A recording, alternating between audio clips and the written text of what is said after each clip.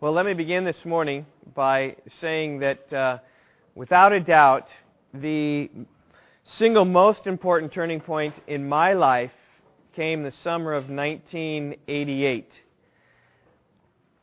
It was for the first time that I attended a Bible teaching church.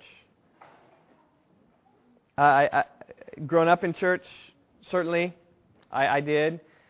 Went to many church services, but in 1988, it was the first time in my life that I went to a church where a guy just opened the Scripture on Sunday morning. First of all, the pastor didn't wear a dress on Sunday morning, and he was just with us and among us was one of us. He just opened the Bible and just read it and explained it and applied it, and I understood it, which was a miracle. Oftentimes we went to church, even freshman, sophomore, junior year in college, went to church, and I'm like, I don't even know what that guy said.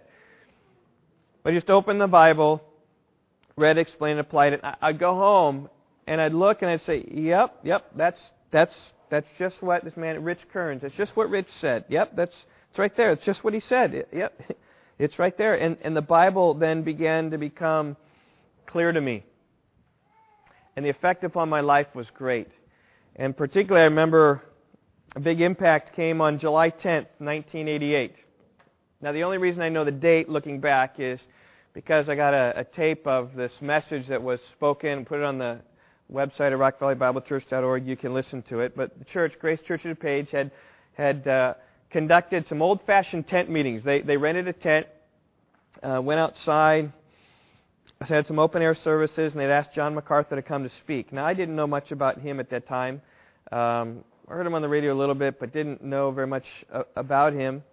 But he was talking about his new book he'd written called The Gospel According to Jesus.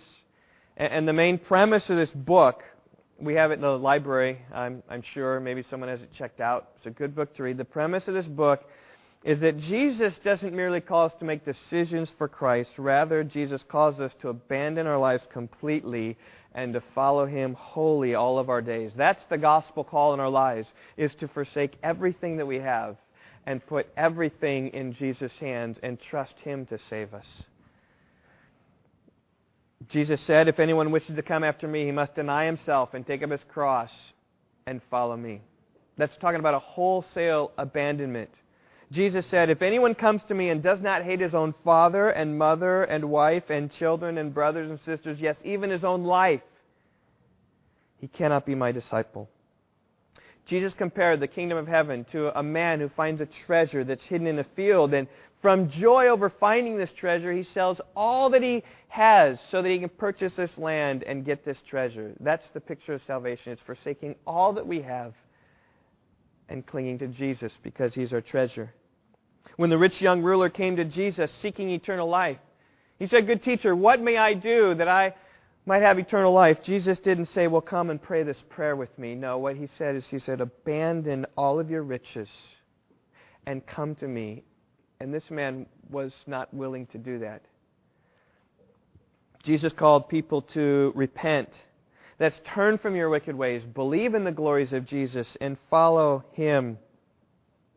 Now, it's not that you're saved by your works. You're saved by the blood of Jesus Christ. It's not that you're saved by your work in following Jesus or your faithfulness in following Jesus. No, we're saved by faith. But faith that's genuine will express itself in abandoning yourself and your life in this way. Anyway, that evening in 1988, when John MacArthur spoke, he opened up the words of Matthew chapter 7. And we'll just work through the passage, the last portion of the Sermon on the Mount. And he talked about the narrow gate. And he talked about how few people there are who find the narrow gate, how most go on this broad path which leads to destruction, but few there were that were on this path and the narrow gate entered there. Working through the passage then, he eventually came to these words of Jesus that says, not everyone who says to me, Lord, Lord, will enter the kingdom of heaven, but he who does the will of my Father who is in heaven. Many will say to me on that day, Lord, Lord, did we not prophesy in your name, and in your name cast out demons, and in your name perform many miracles? And then Jesus says, I will declare to them, I never knew you. depart from me, you who practice lawlessness." And he went on to explain these are some of the most terrifying words in all of the New Testament. Here you have people standing before Jesus on Judgment Day saying, "Jesus, let me into your kingdom," only to have him turn them away. Jesus turned away people who were calling on his name. They weren't calling on the name of Buddha. They weren't calling on the name of Muhammad. They were saying, "Lord, Lord," addressing Jesus himself. "You are Lord Jesus. Jesus, let us in." They'd heard about Jesus. They thought they were followers of Jesus. They'd done some amazing things in the name of Jesus. But in the end, Jesus reveals they were not his disciples. And he said, "I never knew you." Here are people expecting heaven but receiving hell, expecting to live with Jesus forever. Instead, they're cast out of Jesus' presence. Now, when I heard those words as a 24-year-old college student, I was shocked. I was shocked because I'd never heard that before growing up in church. I grew up in a church that had taught the importance of believing in Jesus, to be sure, but there was no emphasis upon a pattern of your life which demonstrates your faith. The emphasis wasn't upon the fruit of our lives, which shows forth the reality of our faith. As James says, right, faith without works is dead. If you claim to have a faith and your works aren't there, any faith you have is really a dead faith. That was never taught. Rather, the emphasis was on professing your faith. As long as you say you believe in Jesus, you're okay. And that's what I had thought. And upon hearing these things, that there are people who will come to Jesus and he will cast them out, had a profound effect upon my soul. Give me a passion to know Christ. Give me a passion to know his word. Give me a passion to say, "God, I don't want to be that person on that final day." Beyond this, it had effect upon the way I looked at other professing Christians. For the first 3 years of my college experience, I looked upon those who had professed a faith in Christ and believed that they would be saved in the end, that they would enjoy the glories of heaven together with all the saints, merely by a profession of faith. But through the clear explanation of Scripture, and as I saw this over and over, and it's just clear and plain as you just read your Bible plainly, I came to see that all who profess to be Christians may not necessarily be genuine followers of Christ, nor will they enter heaven in that final day. There are many who are deluded into thinking their souls are safe in Jesus when in fact they're on the precipice of hell. And many evangelists, by the way, help them in this process because they say, "Hey, come and pray this prayer. Welcome, you're fine now. Go live in peace." And they go off. I remember a neighbor friend of mine, is a great evangelist, was sharing the gospel and a lot. And he was all excited about this guy he shared the gospel with one time, with no thought, well, is he involved in the church? How's he doing? Nothing, that just because he prayed a prayer. And people even go away having comforted that they've prayed these prayers and yet realizing their lives may not match up. They may not genuinely have a faith. They may have a name that they're alive, like the church in Sardis, but in fact they may be dead and unbelieving. What's important isn't a decision made to follow Christ. Rather, the important thing is how their decision works itself out. Is it genuine? Because when God changes people, he changes people. When people have faith in him, they live differently. That's just the reality of the Scriptures. And so, as I looked at these people, my college experience, my senior year, who had professed a faith in Christ, and yet were not living for him, manifesting no love for God, no passion for Jesus, no desire for Christian fellowship, living in the lusts of flesh, having hard hearts. Once I saw them as free from damnation because they professed their faith in Christ. Now I began to see them as lost and in need of a Savior. They need to get right with God. They need to look at their hearts and examine them and test them to see whether they have come to faith in Christ. And my heart for you this morning, I think, as I stand before the Lord, final day, say, people of Rock Valley Bible Church, Lord, how have I presented them to you? Have I presented them complete in Christ? That's what Paul labored for in Colossians chapter 1, verse 28. And my prayer for you is that you wouldn't be deluded into this thinking. That you wouldn't be deluded into thinking your soul is secure because some prayer you prayed or because some church services that you attended. Now, I'm all into prayers, and I'm all into people seeking the Lord. I'm all into people asking Jesus into their heart, though that's not biblical. I understand what they mean. They just say, God, come and help me. But but let us know that genuine faith will display itself in our lives. And this morning, I want you all to test to see, do I have a real faith? Is my faith genuine, or is it just this profession? Because I want you to have a faith that continues to the end, which is a real faith. That's the text that we have this morning. Do you have a faith in Christ? Are you persevering in that faith? Are you pressing on in your fight to believe? I want you this morning to examine your hearts. It's the title of my message this morning, Examine Your Hearts. If you haven't done so, I invite you to open your Bibles to the book of Hebrews. We're going to be in Hebrews chapter 3. In recent weeks, we've focused our attention upon our hearts, because I believe that's what the text has done. 2 weeks ago, my exhortation to you was this: don't harden your hearts. Exhortation comes in verse 8. It says here, don't harden your hearts. And then we looked in that message in the nation of Israel how their hearts were hard. They had seen the miraculous plagues that God had done. They had seen His blessing, His miraculous provision for them, but they were unbelieving in God's care for them. They thought, oh, you brought us out here in the wilderness to die. They were unbelieving, and their hearts were hard.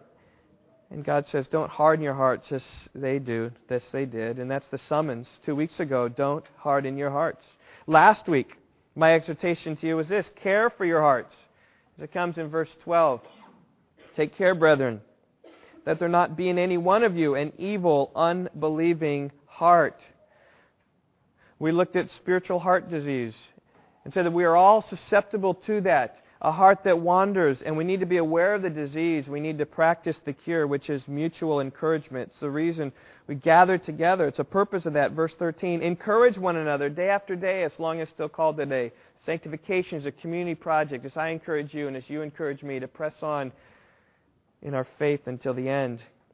So don't harden your hearts, care for your hearts, and today is examine your hearts.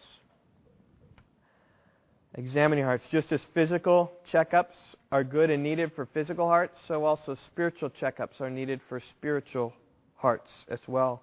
In 2 Corinthians 13, verse 5, Paul wrote, test yourselves to see if you are in the faith. Examine yourselves, he says. I find that sometimes people don't want to do that. And then Paul knew that. He says, or do you not recognize this about yourselves, that Jesus Christ is in you, unless indeed you fail the test?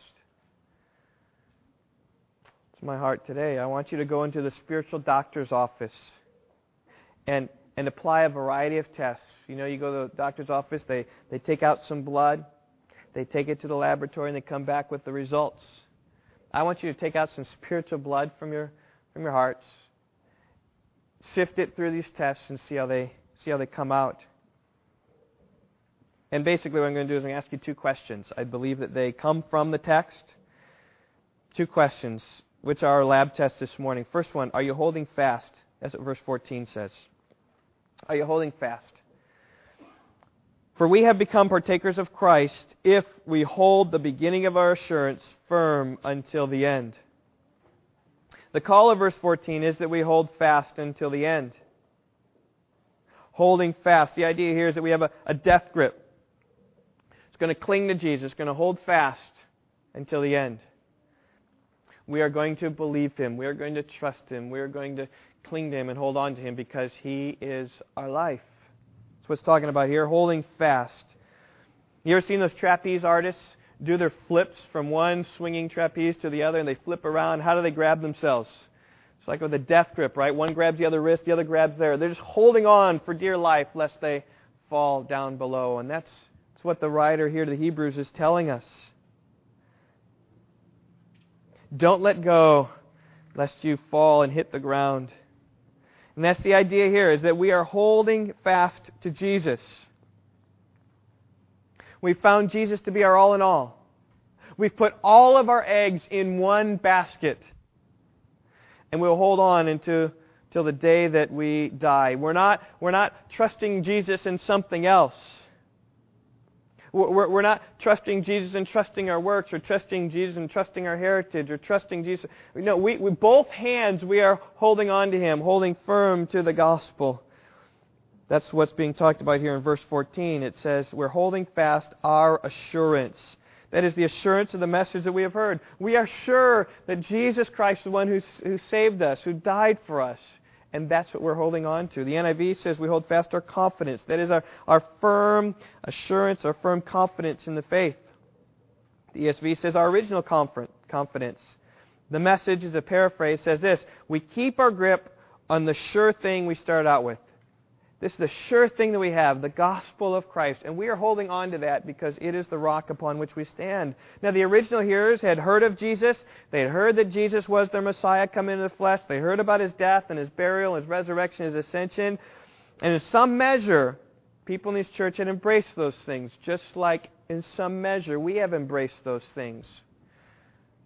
But there was a danger of letting go of some of those things. The writer here tells us to hold fast. The original hearers were tempted to let go. They were maybe holding on to this, and then they began to hold on to some of their Jewish traditions, their festivals and feasts. And thereby, when you do this, you know what actually you're doing? You're abandoning Jesus. Because Jesus says, no one comes to the Father but through me. It's only this way. It's not this way. And there's an importance of clinging to Christ with both hands. In the days of the Old Testament, God had promised refuge to those who would enter into the tent of the Lord and hold on to the horns of the altar. And there are instances of people in trouble running into the courtyard of God, into the tent of meeting, and holding on to the horns of the altar. And a good example of that was Joab. When Solomon became king, he was cleaning house. All those who weren't faithful to David, weren't going to be faithful to him, they're getting the axe. Joab was one of those people. And so he heard what Solomon was doing, he saw what Solomon was doing, he ran into the tent of the Lord, held on to the horns of the altar, pleading mercy, pleading safety. And Benaiah, the minister of justice, came in for him, and he called him to come out. And Benaiah said to Joab, "Come out!" And Joab said this, "No, I will die here," clinging to the horns of the altar. So we have need also to hold on to Christ and say, I'm not letting go. This is where I'm dying. I'm holding fast to Jesus. My refuge is in the cross of Christ. And I'll just say, church family, that no one ever perished at the foot of Christ. No one ever perished at the foot of the cross. These people saying, Lord, Lord, we're doing this. Yeah, they liked Jesus one hand. On the other hand, they were doing something else. But no one, both arms around the cross, ever perished. But once you let go of the cross, your souls are in danger. It's no wonder that Paul delivered the gospel of the Corinthians, he said, as first importance. This is the first thing he said when he went to Corinth.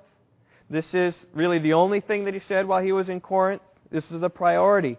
He said, I delivered to you as of first importance that Christ died for our sins according to the Scriptures. That He was buried. He was raised on the third day according to the Scriptures. And you even see that here in chapter 3, verse 14.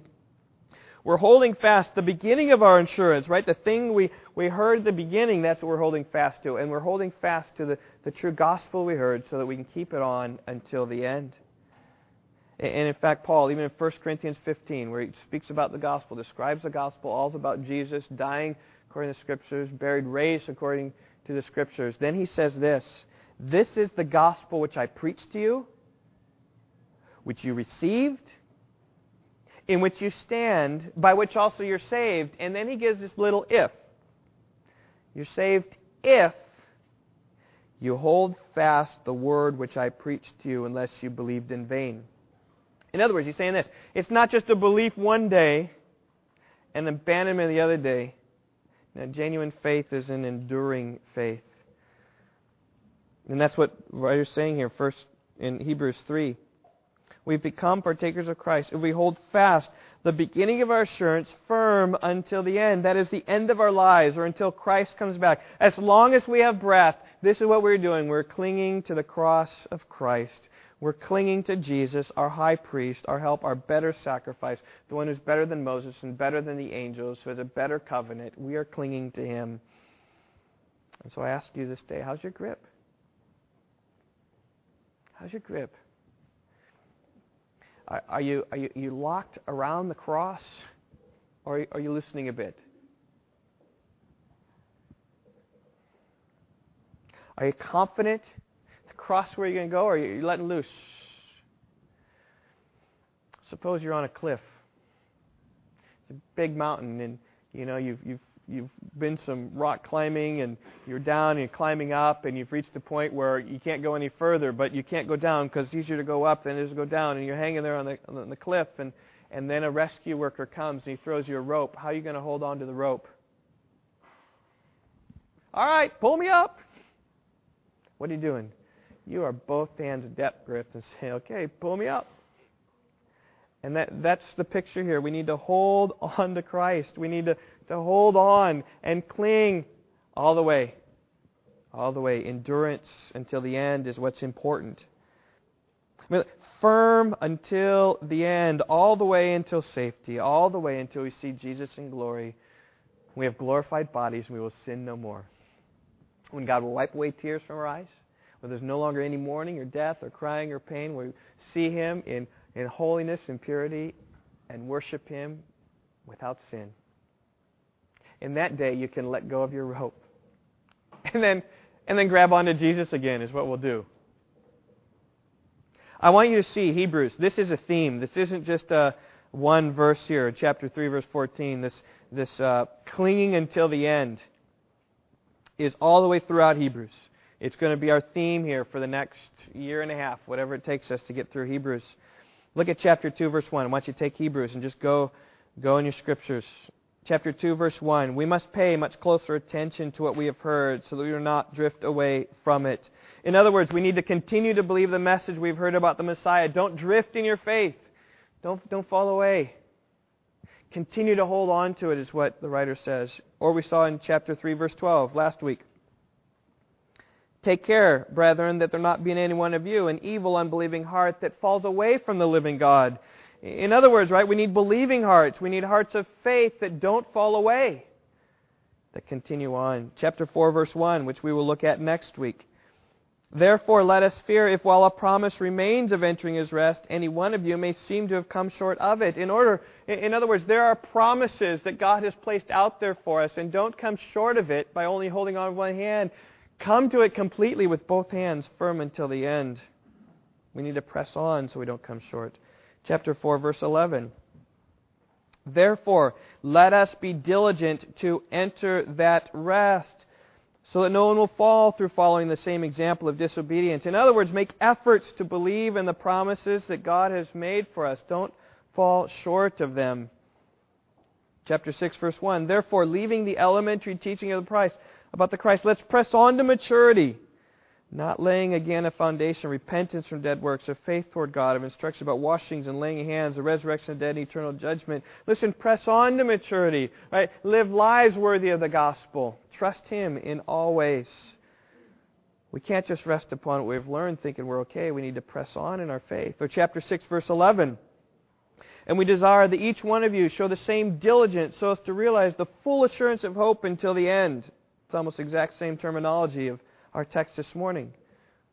Each one of you, that's all of us, showing the same diligence so as to realize this hope until the end. It says in verse 12, so that you don't be sluggish, but imitators of those who through faith and patience inherit the promises. Our hope comes through faith.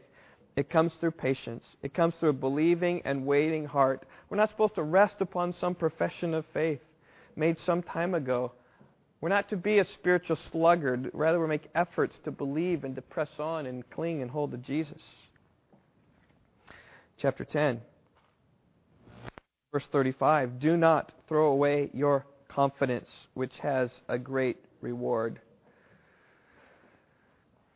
We've got this confidence that we have, this assurance in Jesus. We need to hold on to it. There's a great reward. There's heaven awaiting for us. Verse 36. You have need of endurance. We all have need of endurance. We all have need to hold on so that when you've done the will of God, you may receive what was promised. We need to continue on is the call here. Verse 39. In the call here, he says there are those who shrink back, but he says we are not of those who shrink back to destruction, but of those who have faith to the preserving of the soul. There, this is a sermon, is what I've told you before. He's preaching. He said, listen, we're not of those who shrink back, but we are those who have faith, and faith is what preserves our soul. And then in chapter 11, we see the emphasis upon the sort of faith to which we are called. It's this enduring, active faith. It was the faith of Abel, verse 4, that even died for offering up a good sacrifice. He was killed by Cain. It's the faith of Enoch, who walked with God, verse 5. It's the faith of Noah, verse 6, who built an ark, verse 7 rather. He built an ark, even though he'd never seen the flood come before. Because God said that was a faith, that was an enduring faith. And he had to endure all the mocking and all the scorn, 120 years, people making fun of him. He endured until the end and became an heir of the righteousness which is according to faith.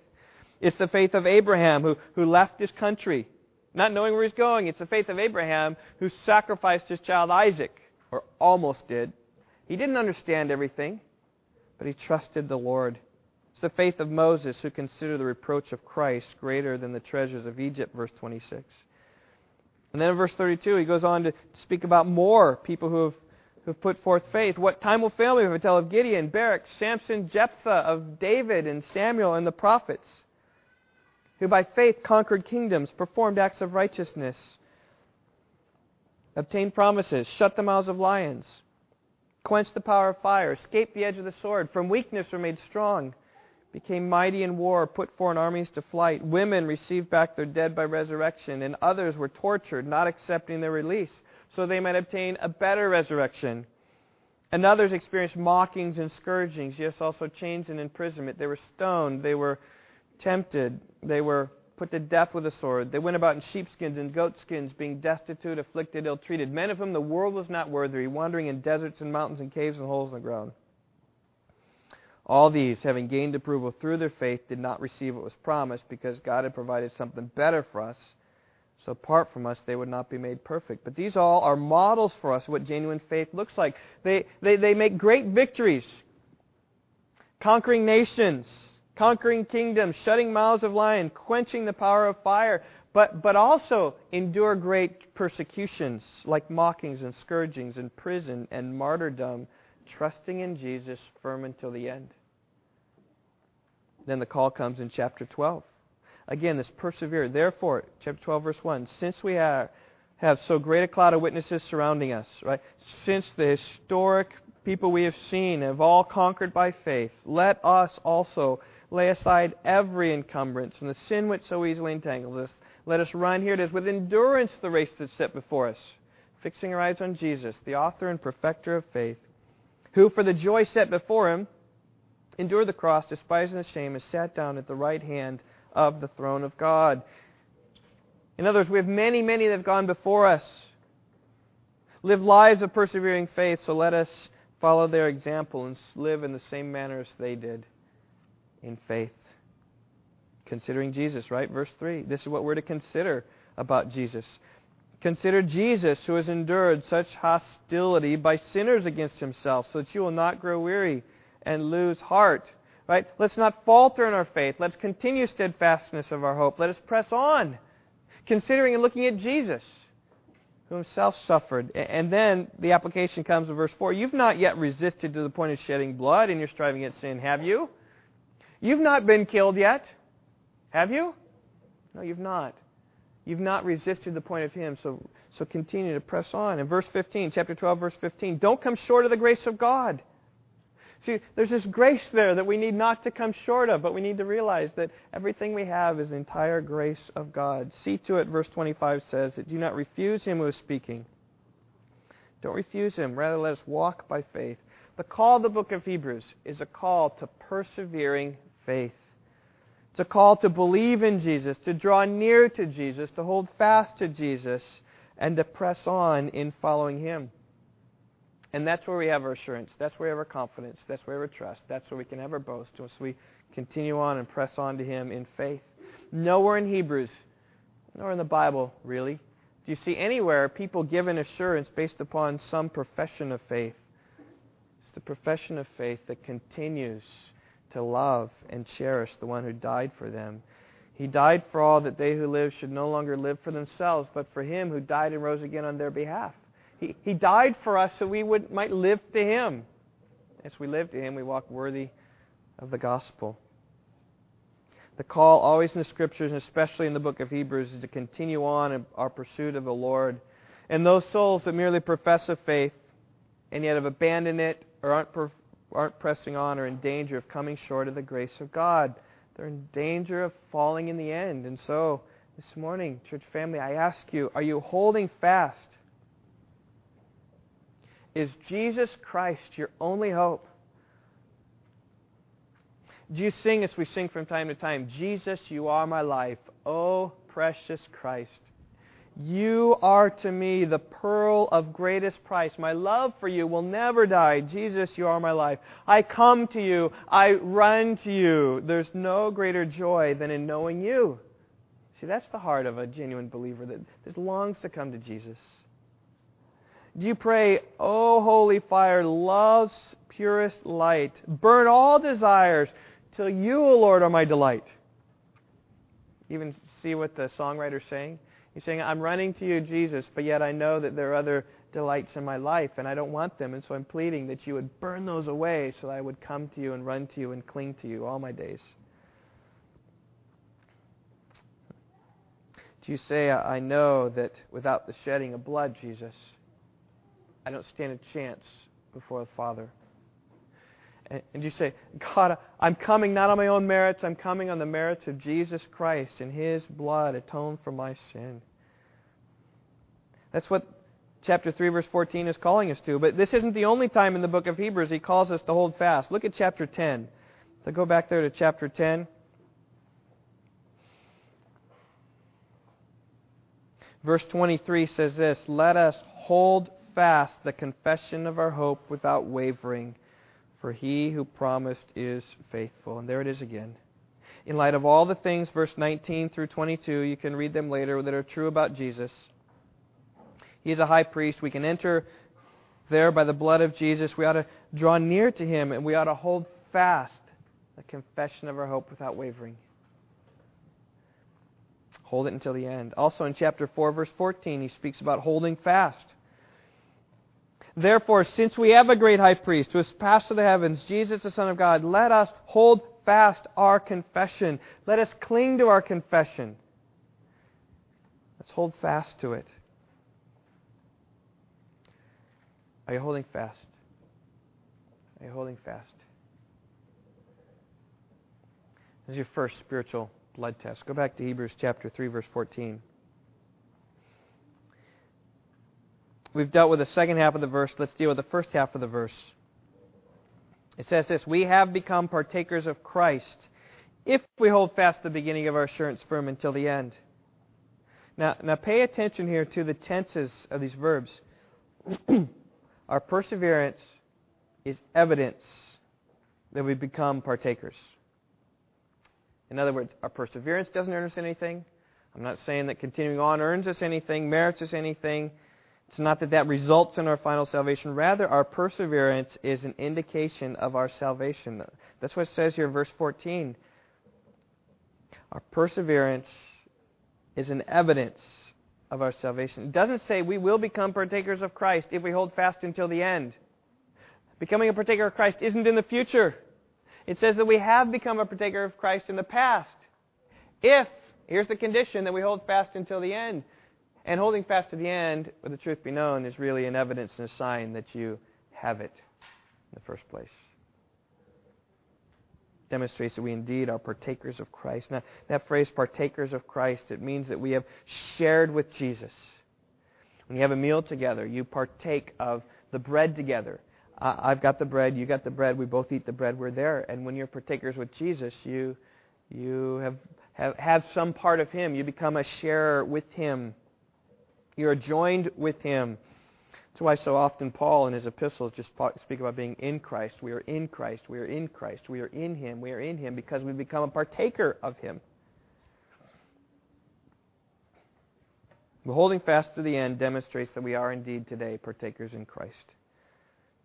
Same thing said in chapter 3, verse 6.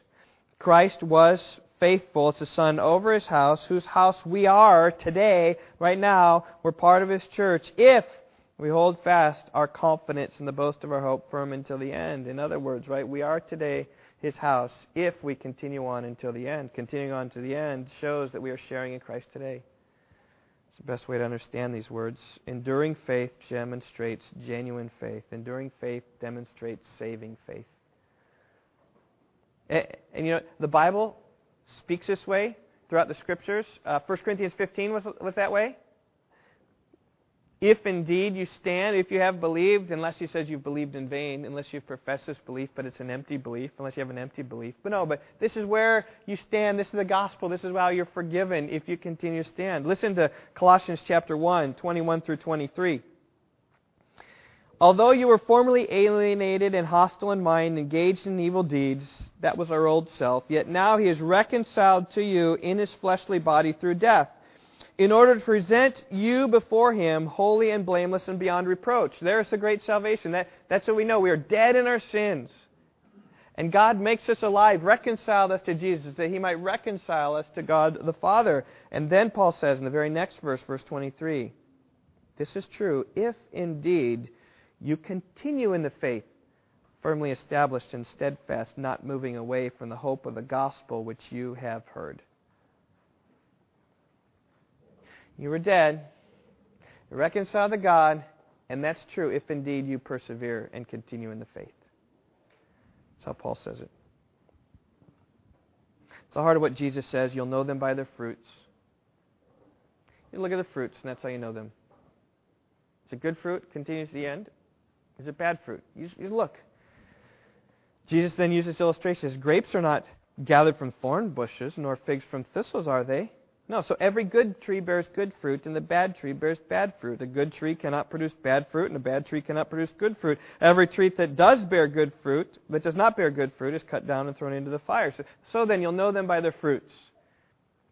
Just look at the fruits, and the fruit of genuine faith is enduring faith. It may look like people have it for a time, but if it doesn't endure, it's not genuine.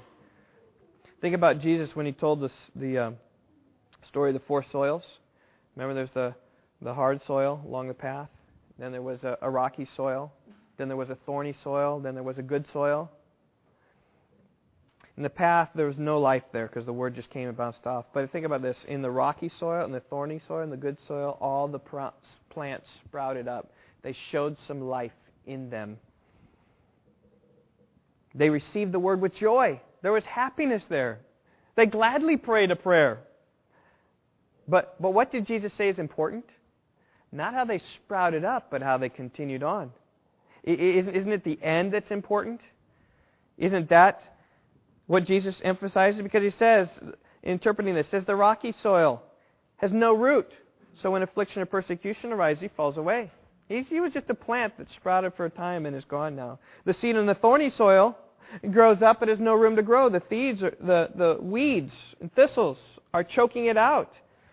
The deceitfulness of wealth is what Jesus called that too. So it becomes unfruitful. It doesn't grow up. Doesn't have any nourishment. Just falls away. But the seed upon the good soil that continued on to bear fruit, right? Continued to the end of the usefulness of the plant. And the implication there is that that's the good soil. Because it can endure to the end. So are you holding fast? See, it's interesting. In the Christian life, it's not how you start that's important. It's how you finish that's important. Holding until the end. But this is good news. It's good news that it's how you finish and not how you just started, because we have an opportunity, all of us, to hold firm until that final day. In fact, today you have an opportunity to do that. You might say, you know what, God, I've been drifting a little bit. Like in 1988, I was just kind of drifting through life thinking I was a Christian. I remember being so prideful that I was a Christian. And then I heard this, I just said, wow, it's a day when I changed my attention. And astonishing, Yvonne and I were talking about that's like 22 years ago. And I said, I need to fix and rivet my attention upon Jesus and learn of Him so I might not be one of those. And maybe today's a call to you. Says, I'm not hardening my heart. God, I'm just going to come to you softly and tenderly. I'm going to gather with the saints, verse 13, so I can be encouraged and encourage one another. And Lord, I long to hold fast until the end. Help me, O Lord. Maybe that's you. Maybe you examined your heart. Maybe you've found wanting. I say if that's you, then plead to the Lord who can help you and sustain you. You know, this death grip we have is very symbolic about the death grip that we have with Christ. And it's not, even if we let go, God will still hold us on. He says, hold on to me, hold on to me, hold on to me. And then we start holding on to Him more, and He will help us in our weakness to hold on to Him. Jesus says that those who come to Him is in His hand, and no one can take them out of His hand. It's a perfect picture there of our salvation. But He calls us to cling to Him for His glory. And it's the end, the finish, that's important. And it's good news because today we can change and repent and say, God, I need to redirect my life. I need to go back to this. And that's exactly where the writer of the Hebrews continues on. If you look at verse 15, he said, while it said, today, if you hear His voice, do not harden your hearts as when they provoked me. And he's quoting there from Psalm 95, which he quoted in verses 7, 8, 9, 10, and 11. He just quotes the first part of that. And if you look up there with your eyes up to verse 7, today, if you hear His voice, do not harden your hearts as when they provoked me. And then he continues on. For who provoked him when they had heard? Indeed, did not all those who came out of Egypt led by Moses? Verse 17. And with whom was He angry for 40 years? Was it not with those who sinned, whose bodies fell in the wilderness? And to whom did He swear that they would not enter His rest, but to those who were disobedient? So we see that they were not able to enter because of unbelief. My first question to you has been this: are you holding fast? My second question to you this is: are you believing? Are you believing? You trust. I mean, that's really the definition of what holding fast is. They're synonyms in many ways. Believing. We see that verse 19, the Israelites were not able to enter because of unbelief. I think that's the point of verse 15, 16, 17, and 18 is belief. So I said he goes back to verse 7, quoting this first part. And we see even just by quoting the first part of this, he really has in mind that whole section there. Because what's going to happen in verses 16, 17, 18, he's going to just exposit the Scripture. And I really love this because it is a rare instance in the New Testament where we see a quote from the Old Testament and then it worked through and applied and taught. And all the applications and exhortations are coming out of that just clearly because he quotes Psalm 95, explains it, goes back to Psalm 95, explains it, and we're going to even see in chapter 4 him coming back to Psalm 95. Chapter 4, verse 3, he quotes from it again. Chapter 4, verse 7, he quotes from it again. And I love that because that's what I desire to do with my ministry here among you. It's just to open the Bible and to read it and explain it and apply it and trust that God, by His Spirit, will do His work. Well, in doing this, what he does in verse 16, 17, 18, he asks 3 questions. And after each of these 3 questions, gives an answer. And his answer also is in the form of a question, but the answer question is really an answer to the question. It's not really a question seeking a question, all right? If that makes sense. You have questions? Verse 16, let's look at the question. Who provoked him when they had heard? He picks up this word provoked from verse 15. Don't harden your hearts when they provoked me. And so we say, okay, now let's think about this. Who is it that provoked him? Who did this? And then he asks this question with a rhetorical question. Indeed, did not all those who came out of Egypt led by Moses? The answer here, and keep this, is that everyone did. Everyone provoked the Lord. Everyone who saw and witnessed the marvelous miracles of the Lord, they all did. Okay? And then in verse 17 says, the next question, with whom was He angry for 40 years? Again, the writer pulls back from Psalm 95. Which actually in this case, we look at verses 9 and 10. He was angry for 40 years. In verse 9, we see that they saw my works for 40 years. In verse 10, we see I was angry with that generation. So he's picking up, it was for 40 years God was angry with this generation. And the question here comes, well, who was He angry with? Who was God angry with for 40 years? Just explaining this. And then verse 17, was it not with those who sinned? It's the Israelites who sinned by provoking the Lord. So you say, who provoked him? The Israelites did. And God was angry with people. Who was He angry with? He was angry with those same people who provoked the Lord by sinning. And then verse 18, we have the last question. To whom do you swear they will not enter his rest? And again, he's just picking apart Psalm 95, asking questions. From verse 11 we see, I swore in my wrath, they shall not enter my rest. So to whom did God swear that they would not enter his rest? And then the answer comes in the last half of verse 18. Was it not with those who were disobedient? See, it was their disobedience that in that way God prohibited them from entering the rest. Verse 16 establishes who provoked the Lord. They all did. Verse 17 establishes who God was angry with. It was all of them. And then verse 18 establishes God's decree. To who it was that they got this decree? It was to all of them that they shall not enter my rest. And the conclusion, I think the main point of all this discussion is this. Verse 19, so we see that they were not able to enter because of unbelief. All these people came out, they provoked the Lord. God was angry with them, says you're not entering. So why didn't they enter? They didn't enter fundamentally because they didn't believe. So that's the application for us. Are you believing? Are you believing? This is the same as my first point. Are you holding fast? Is Christ your only hope? Are you believing what He's told you? Are you clinging to God's Word? Well, let's see this illustrated.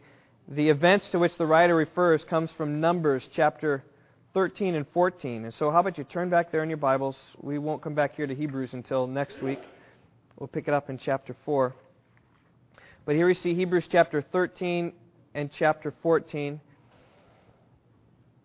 This is the story, and I want you to see how they were unbelieving, and I want you to say, are you unbelieving in the same way? Where God provokes your heart, I just call you to repent and turn and just plead to be like Caleb and Joshua, not like the other spies. Numbers 13 finds us, Israel in the wilderness, having been redeemed by God out of slavery. The 10 plagues went. They got out. The pillar of fire protected Israel from the pursuing Egyptians. They passed through the Red Sea and the Egyptians drowned. They found themselves with bitter water. God makes it sweet. They find themselves without food. God's providing manna for them. They find themselves thirsty. God's providing water for them. They're just on the precipice, just beginning their wandering. They're going around straight into the land of Canaan. Before they get there, here's the plan. Chapter 13, verse 1. The Lord spoke to Moses, saying, send out for yourself men so that they may spy out the land of Canaan, which, God says, I am going to give this to the sons of Israel. You shall send a man from each of the fathers' tribes, every one a leader among them. Here's the plan. Go and spy out the land. I'm going to give the land to the 12 tribes of Israel, so take a leader from each of the 12 tribes. 12 guys. Go out and take the land. So Moses, it says in verse 3, sent them from the wilderness of Paran at the command of the Lord, all of them men who were heads of the sons of Israel. And then verses 4 through 16, we see the names of all these people. Buried deep in there is the name of Joshua and the name of Caleb, who are heroes of the story. Verse 17, when Moses sent them to spy out the land, here's the instruction. He says, go into the Negev, which is the southern portion, the dry portion, and then go up in the hill country. So enter by the south. See what the land is like, and whether the people who live in it are strong or weak, and whether there are few or many. How is the land in which they live? Is it good or bad? How are the cities in which they live? Are they like open camps or with fortifications? How's the land? Is it fat or lean? Are there trees in it or not? Make an effort then to get some of the fruit of the land. And the time was for the first ripe grapes. And so we just say, okay, go spy out the land. Ask all these questions. What's it like? Because we're going to conquer this land. So we've got to figure out everything that's going on with this land. I'm not sure why they started south. Maybe they're looking as travelers, looking like travelers, just traveling through. I'm not exactly sure, because there is the great travel route right through from Africa to Europe, goes right there through Israel. Maybe that's what they were doing. But find out everything that's going on with this land. And so the spies went, verse 21. They went and spied out the land. Tells them how far they spied out the land.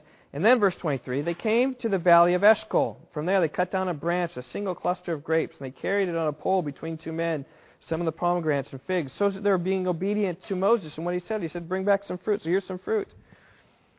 And then, verse 25, When they returned from spying out the land at the end of the 40 days, they proceeded to come to Moses and Aaron and to all the congregation of the sons of Israel in the wilderness of Paran at Kadesh.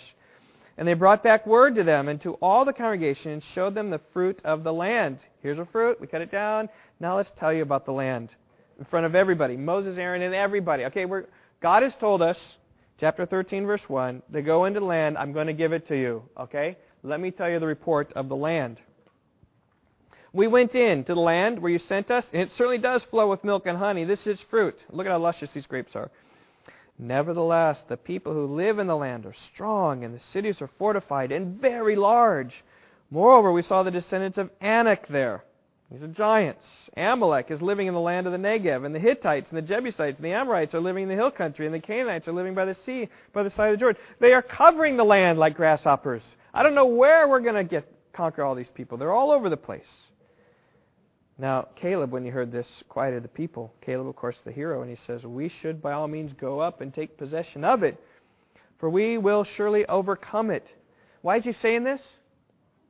He's believing. He's believing what God said. I'm going to give you to the sons of Israel, chapter 13, verse 1.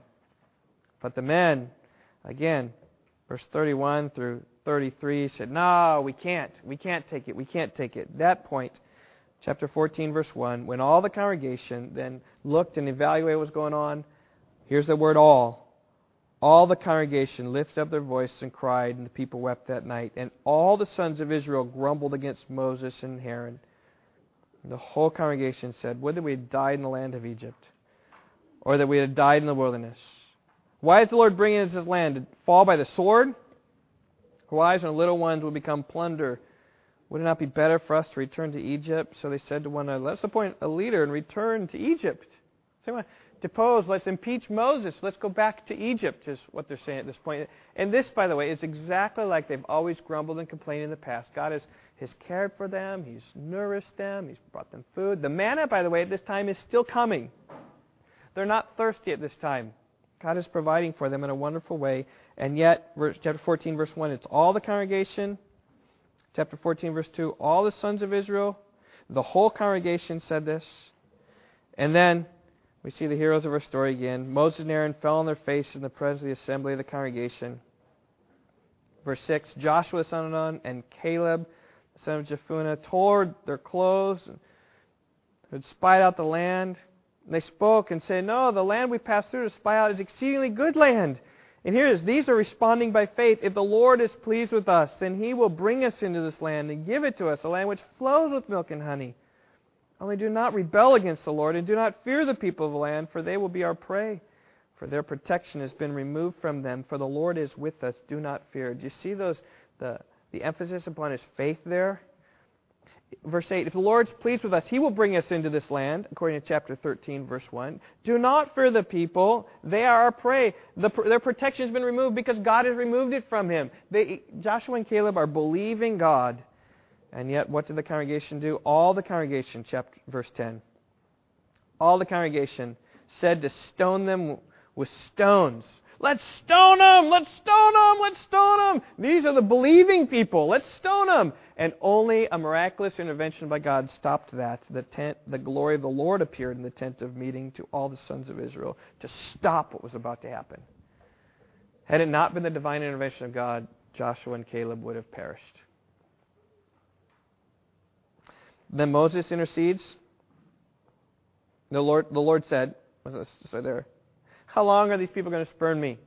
How long?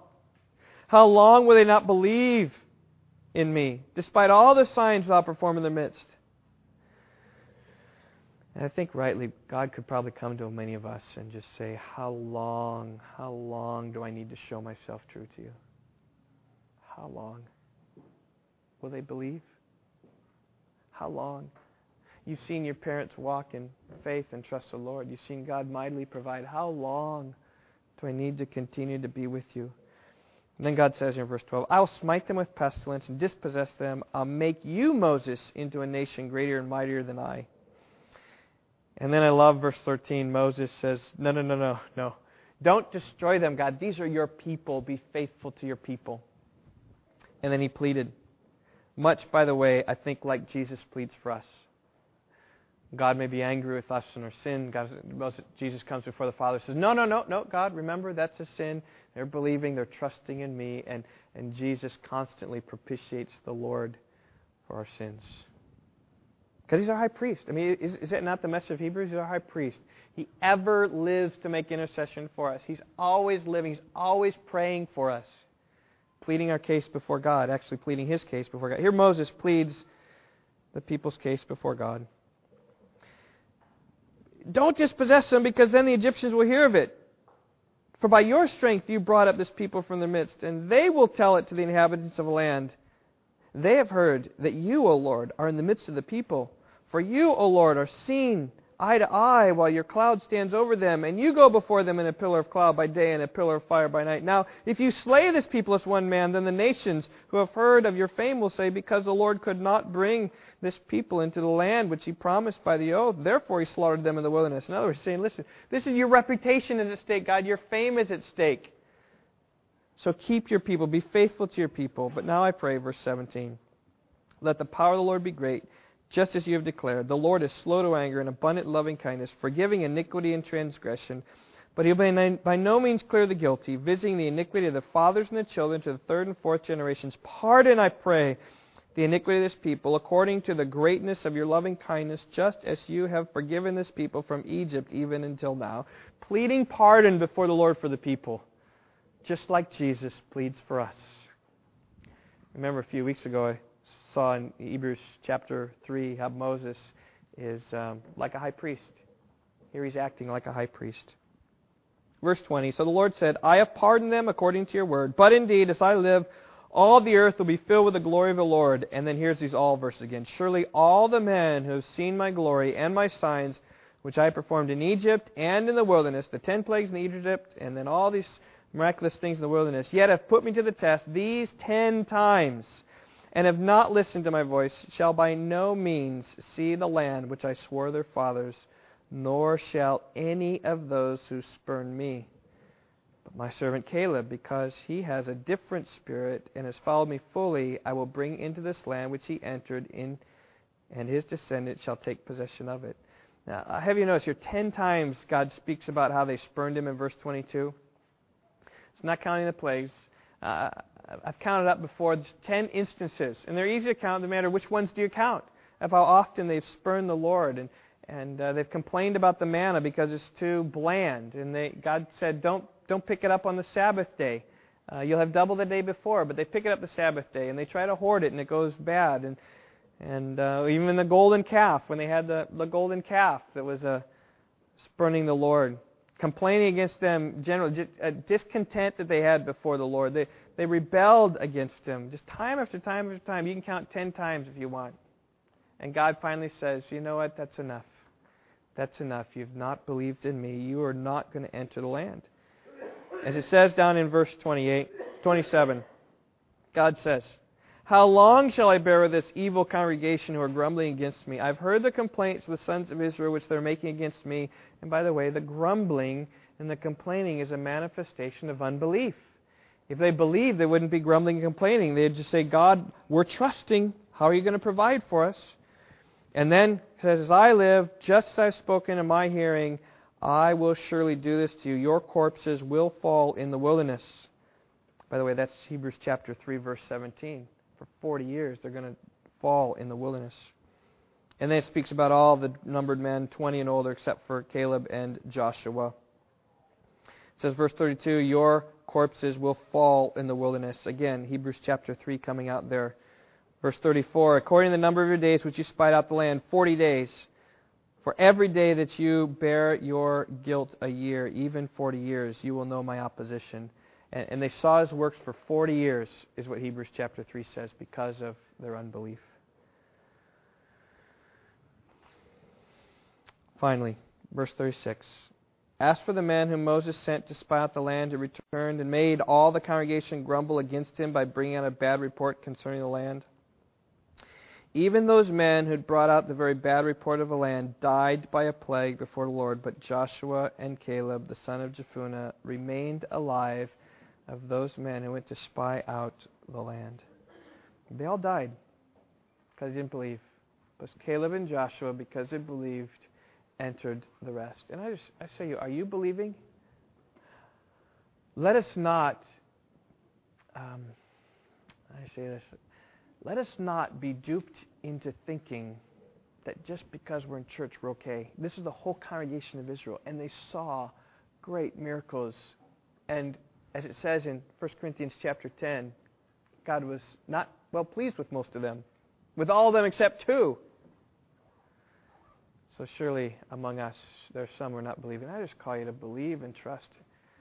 Believe and trust is different than we haven't had a revelation like this. Says God's going to give you this land, but we do have the revelation that Jesus Christ will forgive our sins if we just believe and trust in Him. And let's cling to that, and let's let that work itself out in our lives so we live differently and trust Him through these days. So let's hold fast. Let's believe. And if you're not holding fast, you're not believing, I call you to see the danger of your souls. Well, let's give this to the Lord. I know I've gone over. That's how it is. We'll trust the Lord. Let's pray. Lord, I pray for your grace and kindness upon us. I pray that we would evaluate our hearts correctly. I pray that we would see where we stand before you. I pray for your grace to keep our fingers tight on the cross of Christ.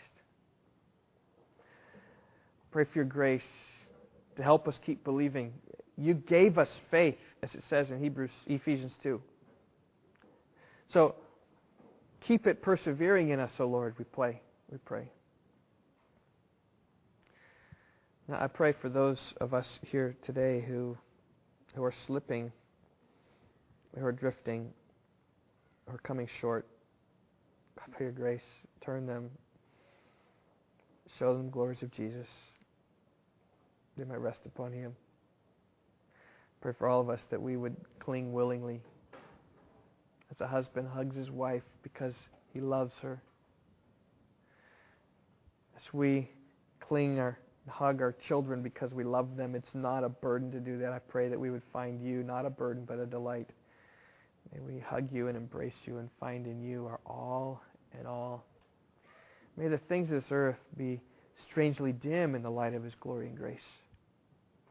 May that be our heart. When we wander, Lord, I pray you'd help us and strengthen us. Burn away all desires so that you are our one delight. Help us, O Lord, we pray. In Jesus' name, amen. Before we dismiss, just have a few announcements. We are going to have potluck today, if you can stay.